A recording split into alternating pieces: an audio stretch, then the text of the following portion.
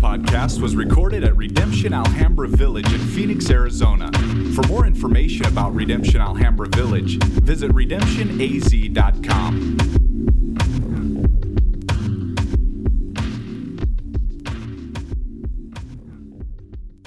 This morning we're going to be diving into the Bible. So if you need a Bible, raise your hands and we'll have some very cool individuals there to hook you up with a Bible so you could dig in. So I'm gonna start off and run at this pretty quick because there's a lot that I want to cover. So for starters, we're gonna be in the book of Acts chapter 4 for most of the parts. So you can flip your finger there real quick. And let me get started. So we've been doing this piece on culture all this time, looking at our cultural identity as a church, right? So I'm thinking about how do you define this and stuff, and how do you define cultural identity? And so I put together a definition for it. So it's the character traits that we display as a group of people on the whole, as opposed to just as individuals that arise from what we hold in high regard and are a reflection of who we are. That's our cultural identity. So why focus on the culture as a whole and not just stay primarily focused on the character of the individual? Well, because God was never merely focused on just a person. He was always focused on a people. His goal was never just a person, just a guy. It was always a people that he was going after. He's talking to Abraham, and when he's talking to Abraham, his goal is the nations that are coming out of Abraham. When he's talking to Moses, his goal is, let my people go, and I will be your God, you will be my people. He's always after a people. Why? Let's go back to Genesis. In Genesis, he said, let us make man in our image and likeness.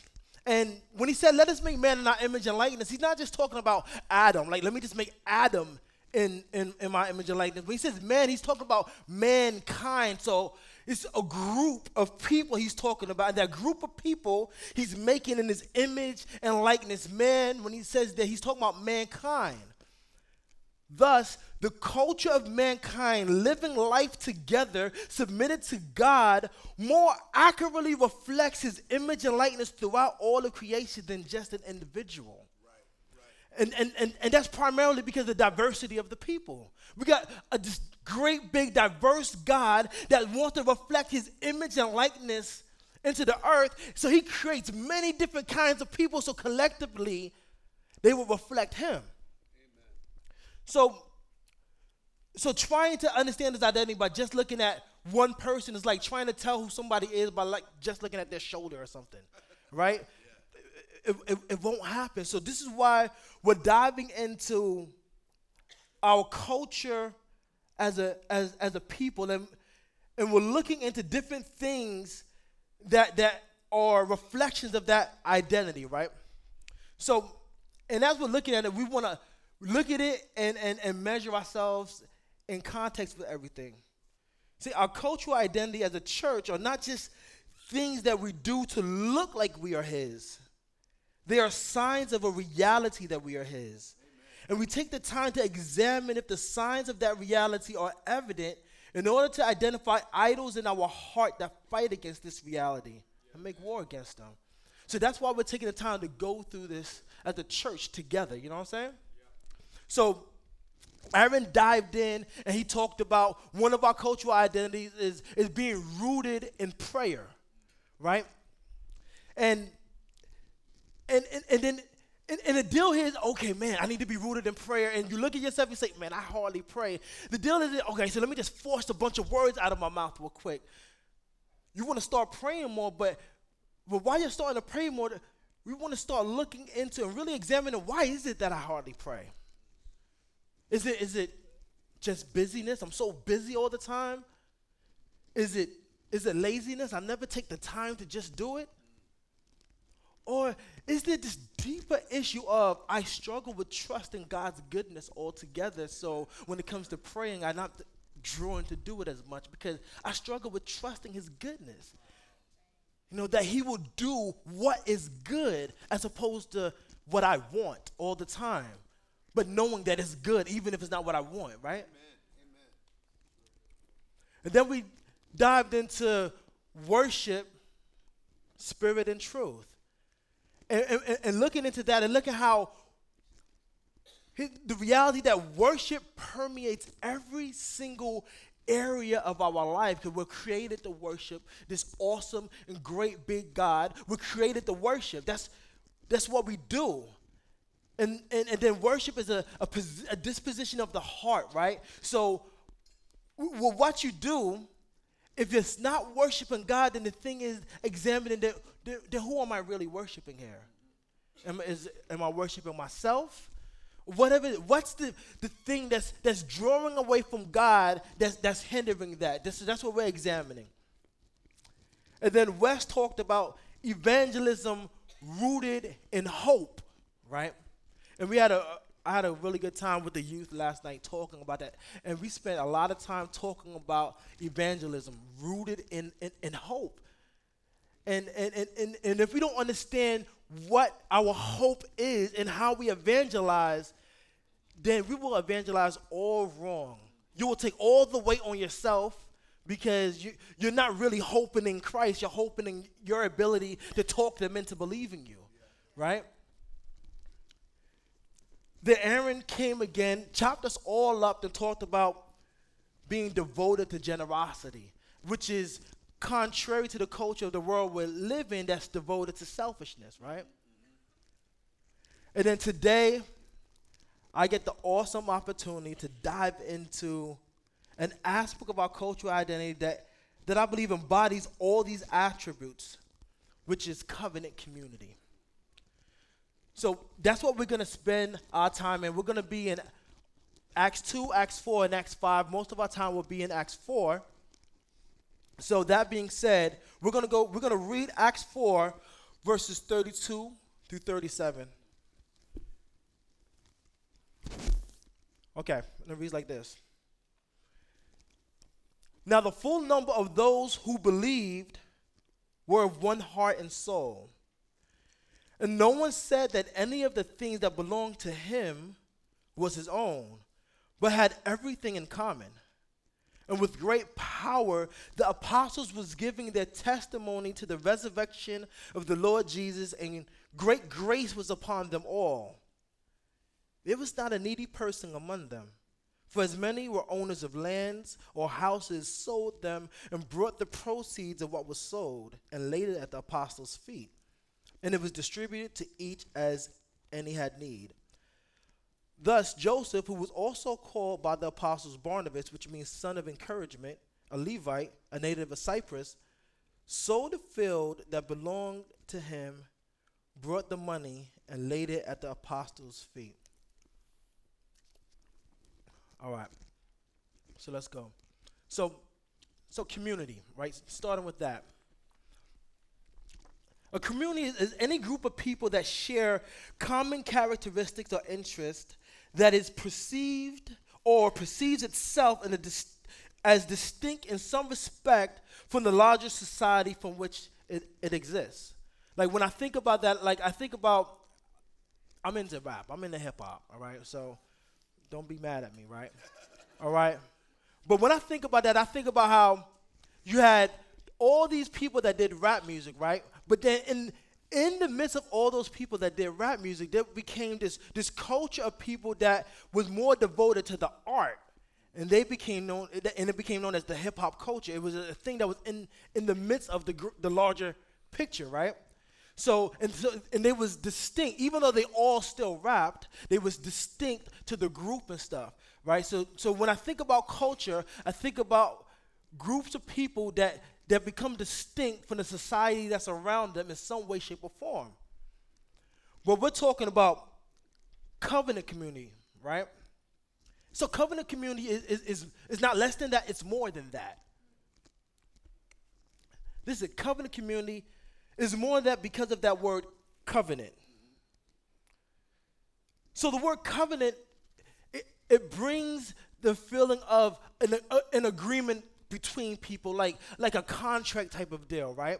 When you think about covenant, you think about contract, you think about something that's binding between these people. So in this community of people, there's this agreement of some type of sort that they're all coming together around that motivates how they live together in community.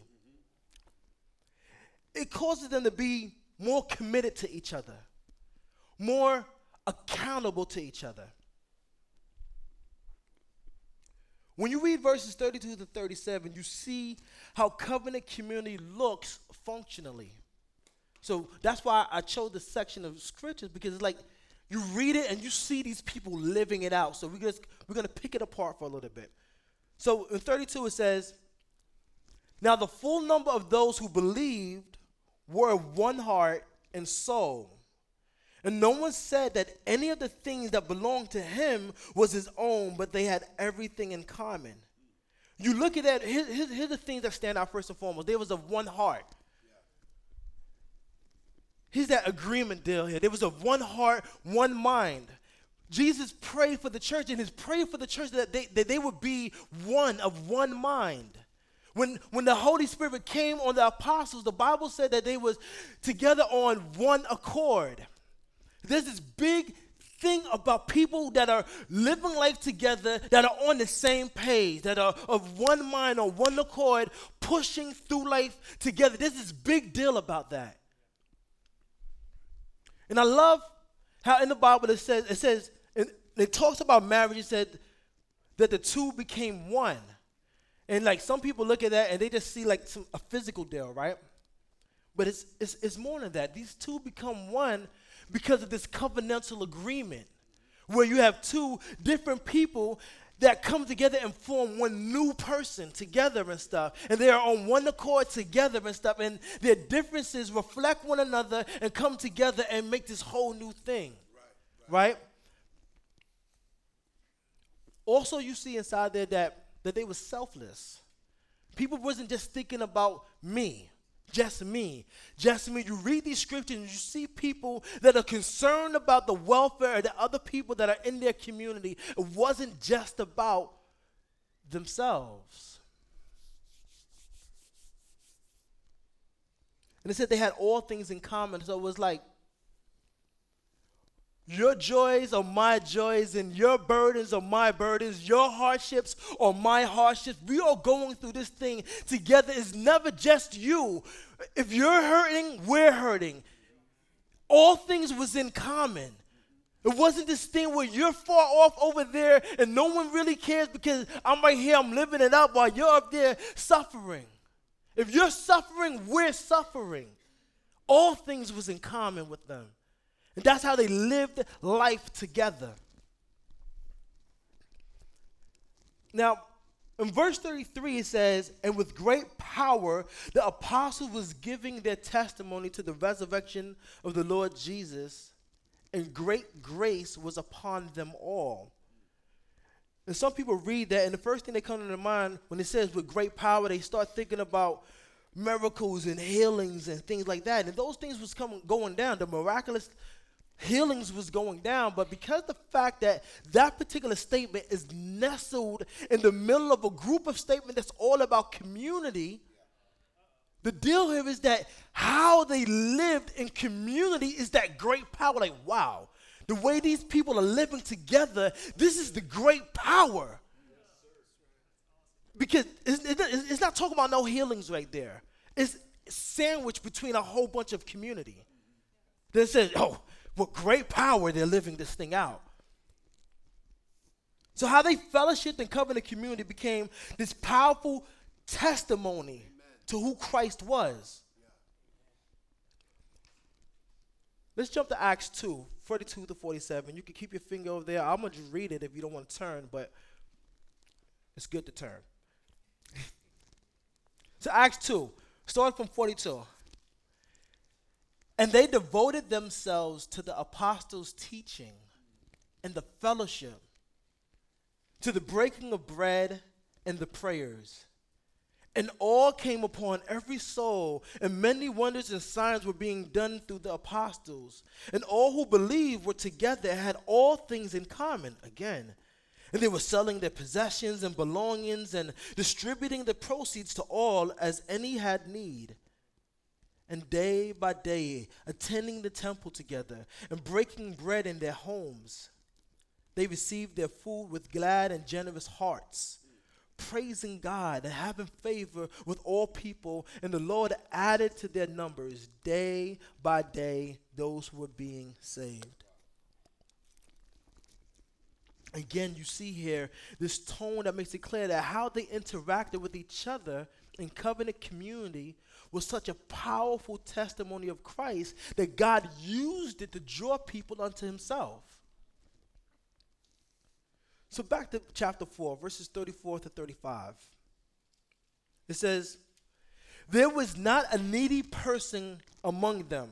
For as many as were owners of lands or houses sold them and brought the proceeds of what was sold and laid it at the apostles' feet, and it was distributed to each as any had need. When you step back and you look at what's going on, you read Acts 2, you read Acts 4, you look at everything that's happening, you see people that are praying with each other every single day. You see people that are breaking bread with each other daily. You see people that are devoted to the teachings. You see people that are devoted to fellowship. You see people that are selling their property for the benefit of the gospel and of the church. You see people that are saying, man, you got a need? I don't got the money, but I got this thing here that I can sell to get the money to help out. You see all these things coming on, and if there was a word that I could say that described how all this was possible, that word would be committed. They was committed. In Acts 2:42 it says, they were devoted to the teachings and fellowship. And that word devoted is another way of just saying committed. They was committed to the teachings, but there was no way to really be committed to the teachings without also being committed to fellowship. That's right. So he said it was committed to the teachings and fellowship. It didn't just say one or the other. Like you can't be, man, I'm really committed to the teachings, but fellowship falls short. Or I'm really committed to the fellowship, but the teachings fall short. But these people was committed to the teachings, which led to how they fellowshipped. So here's the deal. Their commitment to each other was a reflection of a greater commitment. Their commitment to God. We covered in Genesis, man created in the image and likeness of God. So man is the image bearer of God. And then the Bible teaches that God lives inside of our very hearts, right? So you got God living inside of our hearts. And then you get this scripture out in 1 John 4:20 that I love. Where basically what he says is, it's impossible to love God without loving man. Is weird because many people think that you can genuinely be committed to God without truly being committed to community. So many people think that, but it won't happen. If you're genuinely committed to God, it will lead you to being genuinely committed to community. That's how God creates it. When you read texts like Acts 2 and Acts 4 through the lenses of 1 John 4:20, it's like you can hear God saying, your love and commitment to me is mostly displayed through your love and commitment to my body, which is primarily done in the context of community. Thus, I love the fact that God refers to us, his body, the church, as his bride, because it reminds me of the most sacred human commitment that you can make on this earth. The covenant of marriage. The covenant of marriage affects how it affects your family. Your commitment to your children and your family are a reflection of your commitment to your marriage. Your children are fruits of your commitment to each other. Likewise, our commitment to one another are fruits of and are a reflection of our commitment to God. That's why we encourage, we encourage redemption communities. We encourage people living in community with one another. And it's also why we encourage membership. We encourage people to pray about moving past the curious dating phase and being actually committed as a member. So what I'm going to do is I'm going to take this time to announce our next membership class. It's coming up March 21st, right? You can mark your calendars, pray about it, continue to think about it. As a matter of fact, we've just recently released an updated list that's not conclusive of people that are currently members that had made up their mind to commit. So if you see your name not on there, come see me. But if you've been praying about committing, we have applications out there for you. If you've been through a process before, we have stuff out there for you with that too. But I'm throwing it out there. Our next membership class, March 21st, so you can go ahead and take the day off of work or go ahead and plan to spend the day with us diving in, devoted to the teachings and fellowship. When was it? March when? 21st. Okay. All right. So we want to take the time to point it out because, listen, just because you frequent a particular community of believers does not mean that you're committed to the mission and doctrine of the church. Just because you show up all the time doesn't mean that you're really committed to what the doctrine and the mission is. And I don't say that to offend or exclude anybody. I'm saying to stand really harsh on this thing. Like, listen, it's almost like somebody saying, man, I can date you for a crazy, crazy long time and do all the things that married people do and stuff, but the moment you bring up the M word, it's like, why you got to complicate things? Come on, man. I like things just the way they are.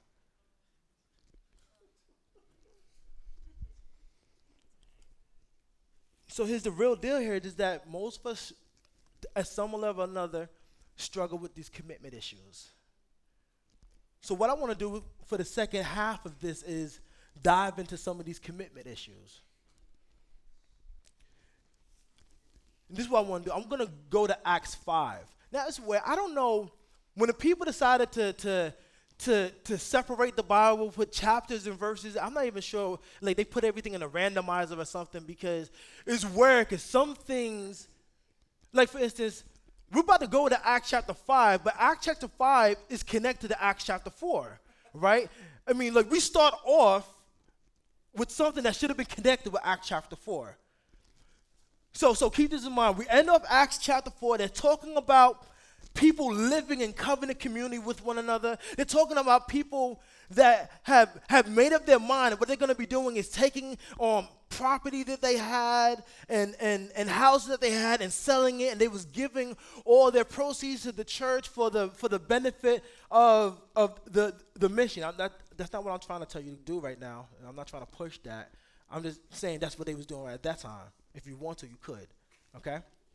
But that's what they was doing, and he's talking about how they was living together. Then you go to Acts chapter 5, and they start off, and the first thing they start off with is, but. So let's read Acts chapter 5, 1 through 6. But a man named Ananias, with his wife Sapphira, sold a piece of property. And with his wife's knowledge, he kept back for himself some of the proceeds and brought only a part of it and laid it at the apostles' feet. But Peter said, Ananias, why has Satan filled your heart to lie to the Holy Spirit and to keep back for yourself a part of the proceeds of the land? While it remained unsold, did it not remain your own? And after it was sold, what is not at your disposal? Why is it that you have contrived this deed in your heart? Have you not lied? You have not lied to man, but to God. When Ananias heard these words, he fell down and breathed his last, and great fear came upon all who heard it. The young men rose and wrapped him up and carried him out and buried him. I'm not going to lie. When I read these scriptures, it used to bring great fear on me too. Like, dude dropped dead. If you read And if you read further on, his wife comes and does the same thing. And it's so weird. They were like, yo, you see them feet over there? That's the same feet of the people that carried your husband out. And they come rushing in and she drops that. I'm like, whoa. So yeah, that used to shake me up some and stuff. Like, all right. But here's the thing that you see here. So he spends all this time, chapter 2, chapter 4, talking about people having all things in common, living in community with one another, all these things that they was doing, this obvious agreement that they have with one another and living this thing out. And then the first thing that you see here is people who weren't of one heart and mind. But obviously, they were people that frequent. They know their names. Obviously, it was people that was in their community all the time and stuff. Ananias, Sapphira. But their community was going one way, and they was going a little bit of a different way. Also, you see here, because of the fact that he lied about it, you see that they weren't transparent to one another. See, those things are like vital in the midst of community. So we know how to pray for one another. So we know how to be there for one another. Transparency is a big deal. There's no way that these people are living life together, praying with each other day after day, breaking bread with each other day after day, and they're not transparent with one another. You better believe that they was going through things and issues too. You better believe that.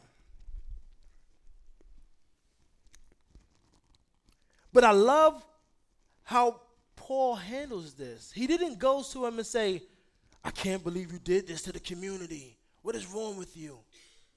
He goes at them and he tells them, listen, the main person you really offended in all this was God. Yeah. That's how he goes at it. The true offense here was towards God. Okay, remember, how we live in our commitment to community is a reflection of our commitment to God. So when there's an issue with you and community, there's really a bigger issue with you and God that's going on here. And he takes the time, and you can tell that because he points out the idol inside of his heart. He says, why have Satan led you astray? Right? So here it is. At one time, they're living out life as this worship to God, but there's this change. Because now it's not as worship to God. You're following something else now and stuff. So he points out the idol. See, usually there's some kind of idol somewhere along the line that hinders a person from truly committing. So I want to take the next few minutes to look into some of those idols that present themselves. I was looking at this article on the Gospel Coalition, so I suggest looking this article up. It's a really, really, really good article on the Gospel Coalition, and the name of the article was called False Freedom and the Slavery to Autonomy by Derek Rishmawi, right? So in the article, the first thing they did was put up this quote by Tim Keller. It was an awesome quote, and I love it. The quote says, "You are the generation most afraid of real community because it inevitably limits freedom and choice." Then he says, "Get over your fear." I loved it. You are the generation most afraid of real community because it inevitably limits freedom and choice. Get over your fear. Then he lists 4 fears, and I want to highlight the 4 fears that they list because I thought it was good. First of all, it was the fear of missing out. Now, I didn't know this was a thing, but I know there were some people that I was dealing with that was going through that, but I didn't know it was a thing until I seen this. Oh, wow, that's really a thing. The fear of missing out. That some of us avoid true commitment because we fear if we commit to one thing, we may miss out on the experience of another thing. So we never truly commit. We're like experience junkies. I don't want to have nothing come up that may hinder me from getting this particular experience. I always try to leave myself free. The next one was the fear of settling. And the band could come up now. Yeah, I think. All right. The next one is the fear of settling. Now, and it's a fear of settling. Many of us are paralyzed to actually committing to someone or some place because we fear we might be settling for less. Like, what if something better comes along and I'm committed over here?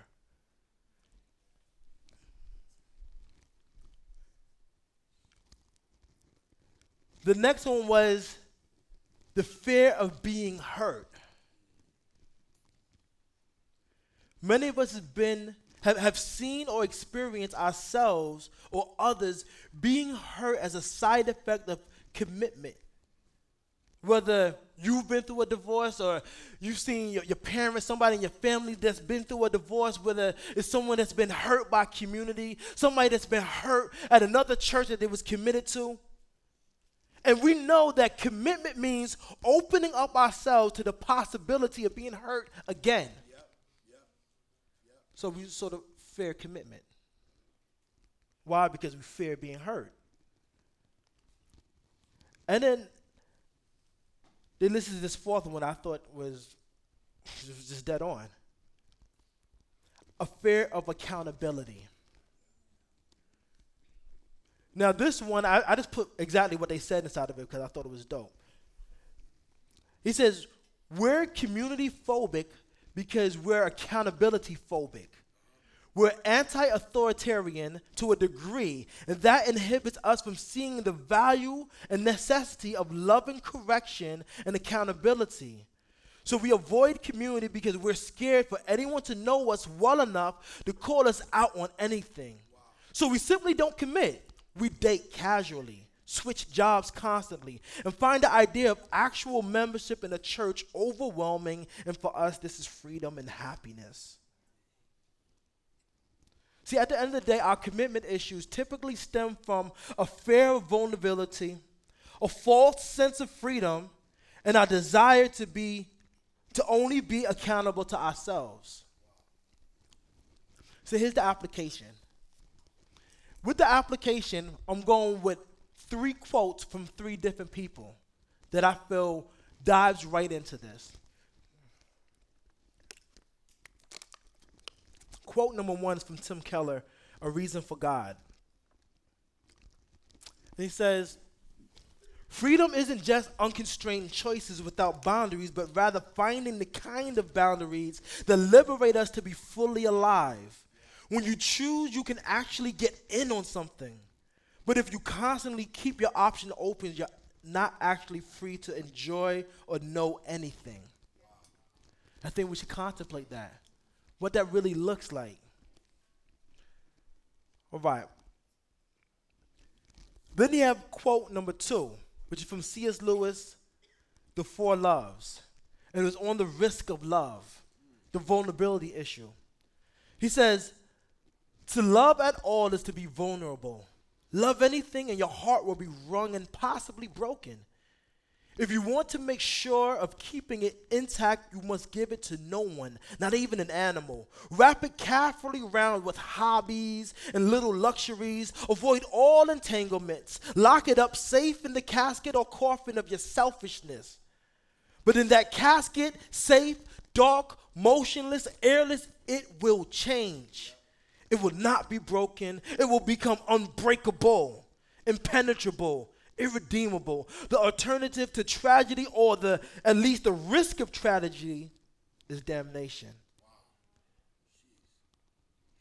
Then number 3 is from the guy that put the quote on the thing in the Gospel Coalition, Derek Rich-Maurice. In his article, he says, in his article, Forced Freedom and the Slavery to Autonomy, he says, at some point, we must risk the choice of community.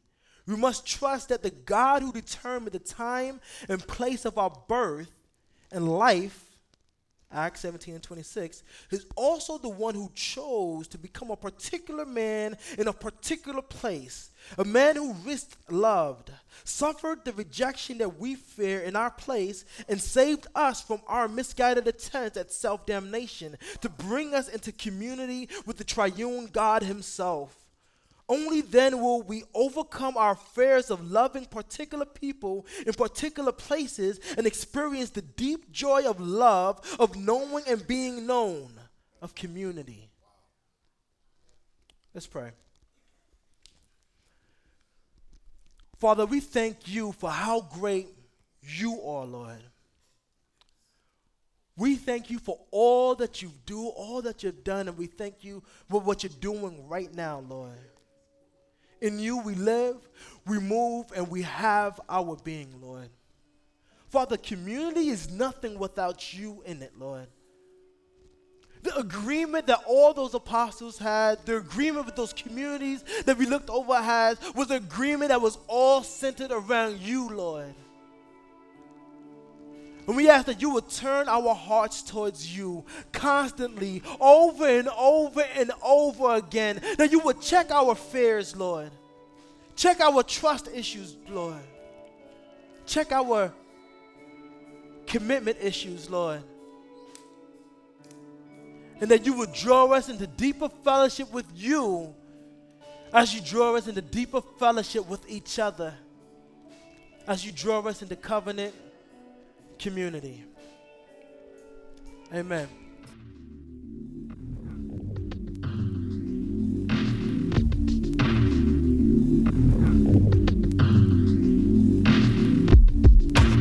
This podcast was recorded at Redemption Alhambra Village in Phoenix, Arizona. For more information about Redemption Alhambra Village, visit redemptionaz.com.